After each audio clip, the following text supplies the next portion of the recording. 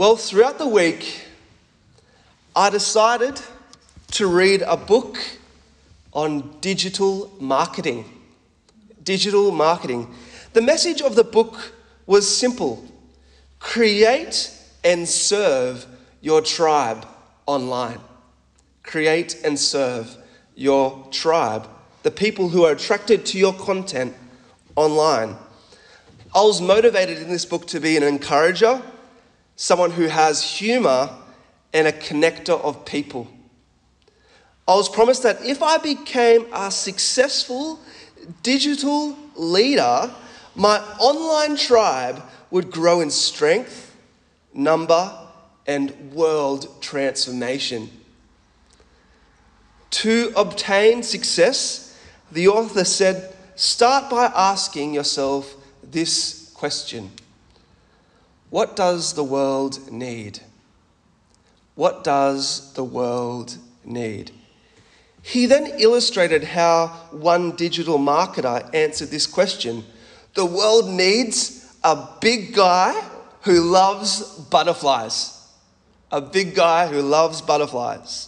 With depression rates skyrocketing in the West, seeing a happy guy with colourful little creatures in his hands was a strange yet comforting release of pressure to those who are following his content. I now find it quite interesting what people build their world-changing tribes around. It can be anything, and here's some of the examples I found online throughout the week. It can be a non-serious tribe like the animal contortionist tribe in the middle there, the hands up in photos tribe, or the bizarre minimalism tribe. While these are some hilarious tribes I found, there are also some serious tribes out there. There are tribes full of environmentalists, people who live to reduce fossil fuels, which is indeed important, and minimalism, people who love to cull unnecessary possessions from their lives so that they can focus on the most important things. But while these tribes are full of noble causes that can make a positive impact on the world, there is one tribe, I believe, that far overshadows them all. The tribe is unknown to the world, as we learnt last week. This tribe is built on a golden rule for life. Love one another. Love one another. But this love is not a worldly type of love. This is not the love that you see in the everyday. This love is unique. Our love, the Christian love, comes from somewhere. Our love finds its source of power in Jesus Christ, the life giver, the eternal life, as John has revealed himself to be. And so as we continue our study in 1 John today, my prayer is that we will see that our love should abide in Jesus Christ, flow from the ultimate source of life, Jesus Christ. And to understand what this love looks like, we must reflect upon the enemy of Christ's love. And the enemy of Christ's love is the hatred in the world that opposes the eternal life. And to show that hatred opposes the life, John illustrates the hatred of Satan in a story. In Genesis chapter 4, we meet two brothers, Cain and Abel. They're on the screen right there. Since God showed pleasure in Abel's righteousness, Cain became jealous and grew in hatred. The wicked person always hates righteousness. In uncontrollable envy, Cain then took his brother out into a field and brutally slayed him. By murdering his brother, Cain acted in accordance with his true father, the evil one, Satan, John reveals it to be. And while hatred belongs to Satan, John also shows that hatred abides in death. The mark that we have passed from death to life is that we love one another, that we love the people in this room, that we are willing to die for them. That's love. And if we do not love each other, we are, John reveals, spiritually dead under the power of Satan. Since spiritually dead people are often full of hatred, John makes a bold point here, and it's going to make you uncomfortable, but this is John's point in the Word of God. People with hatred in their heart are no different to murderers. In fact, John says that people with hatred are murderers. In essence, hatred is the desire to get rid of someone, whether or not one has the nerve or the occasion to perform the act of murder. That's what hatred really is, when you get down to the guts of it. When we say, I hate you, you have really upset me, I hate you. We are also saying in our heart, I want you out of my life. I want you dead. Since hate leads to murder, and since murder opposes the life and love of God that the gospel is trying to bring in the world and is indeed doing, no hater, John says, has eternal life residing in him. Verse 15. If we hate each other, John says, how can we have Jesus in us? How can we have Jesus in us? And so knowing that hatred opposes life, we must then be warned if there is an absence of love in our hearts. To examine our hearts, consider these questions. Who frustrates me the most in our church? Who frustrates you in our church right now? Why does this person get under my skin, get under your skin? Have these irritations evolved into hatred? To examine hearts, consider these questions as well. These questions related to body language. Are you distancing yourself from that individual? That's the big indicator that you're starting to get feelings of hatred. Are you crossing your arms in the presence of that individual? Are you pointing your body in the opposite direction to that individual? Especially when you're forced to have a conversation with them. This is a sign that you want to get out of that conversation. And so often, no pressure, when I'm talking to someone, if I see them start to go like this, I'm like, they're out. Are you constantly looking at your phone in the presence of that individual? If you answered yes to some of these hatred diagnosis questions, I encourage you to be cautious. You may have hatred beginning to well up in your heart. If you're truly a child of God, I encourage you to repent from your hatred. I want to take you back to the first chapter where John says this: if we confess our sins, he is faithful and just and will forgive us our sins and purify us from all unrighteousness. Friends, there is forgiveness for those who are growing in hatred. Turn to God and ask his Spirit to help you love those who are incredibly hard to love. Amen? Amen. So we've heard the bad news. We've got that out of the way. Good. Well, let's look at the good news. Love gives eternal life.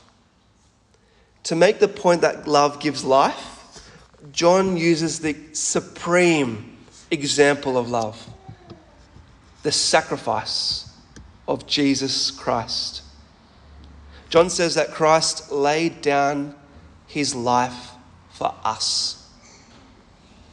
This death on the cross was a willful act of God's grace. 2 Corinthians chapter 5 verse 21 says, "For our sake, God made him to be sin who knew no sin, so that in him we might become the righteousness of God."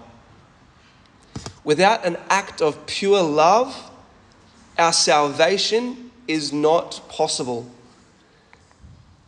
The deliberate death of Christ to heal us from all unrighteousness is the ultimate expression of love known to humanity.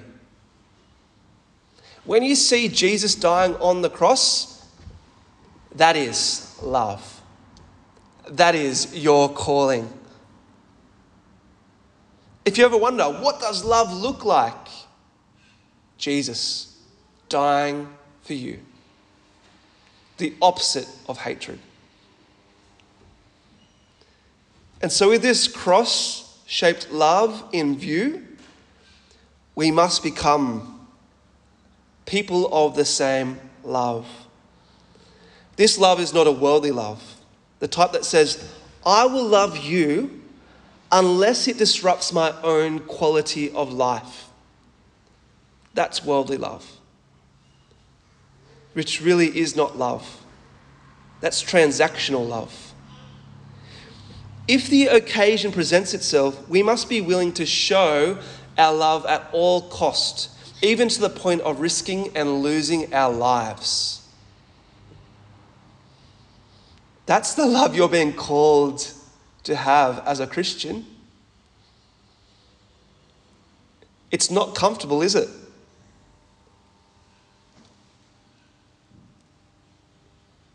It's hard. You can even die following Jesus if you're really following him. Throughout the ages of church history, and we see the people around us right now on the stained glass windows, I suspect that some here, and I know that there are full well, that they died for their faith because they loved you. We're also saints, called to die if God calls us to go somewhere, even like Africa, where you hear many stories of missionaries dying. And I find that it's hard to remember this, especially in Australia, where life is easy. But really, if our love isn't being felt in a way that causes us to sacrifice things in our own life, then I would encourage you to pursue this cross-shaped love. We are called to be crucified if the situation demands it, and that's a radical type of love. John then illustrates this love with everyday examples. If anyone has material possessions and sees a brother or sister in need but has no pity on them, how can the love of God be in that person? His point is clear. If a brother refuses to offer hospitality, his love for God is just lip service. It's fake. It's not really gospel love. True love is displayed through genuine actions. Cross-shaped love actually says to retirement, and this is going to be a hard one to digest, if you're not dead yet, love must go on. Love must go on.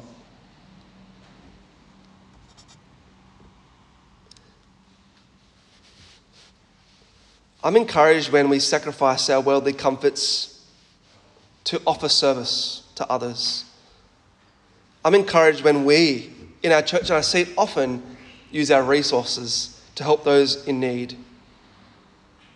The opportunities that we have to offer this cross-shaped love is all around us. In my gospel community the other night, we reflected upon this question: when have you experienced the selfless love of a brother or sister in Christ?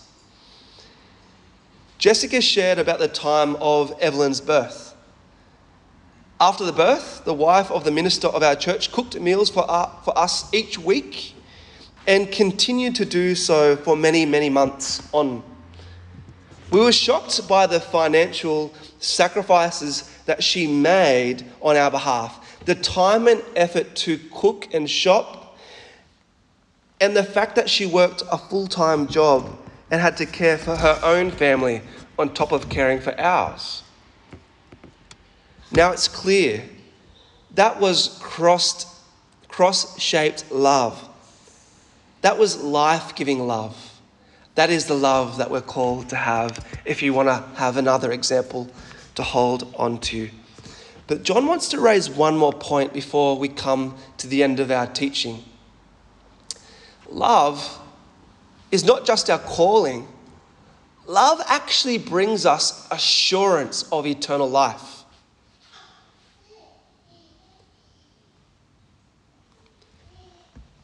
This basis of this assurance of salvation is that we belong to the truth. And belonging to the truth is tied to living a life of love. Throughout the whole of John, we've seen that if we love each other, you're probably God's children. You're probably God's children. Yet though this is a truth that brings us comfort, there are times when our hearts condemn us. Heart condemnation here refers to the act of closing our hearts towards our fellow brothers and sisters in Christ who are in need. Heart condemnation happens when we say, I cannot be bothered to drive that extra mile for you. And so if we're suffering from heart condemnation, we should not lose heart, John says. Since God is greater than our hearts in kindness and generosity, and since he knows everything about us, he can help us to resist our sinful nature, the nature that refuses to be generous.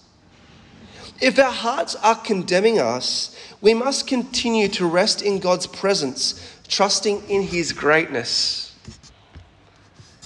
But how can we rest in God's presence? The answer, I believe, is prayer. Prayer, the discipline that helps us to rely on God's strength and encouragement, is the cure for a self-condemning heart. And so if you'd like to grow in Christian confidence, I encourage you to start maybe a prayer journal.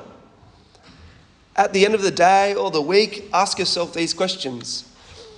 Where did I fail to offer cross-shaped love today or this week? And why did I act selfishly in those moments? Why did I not offer that love?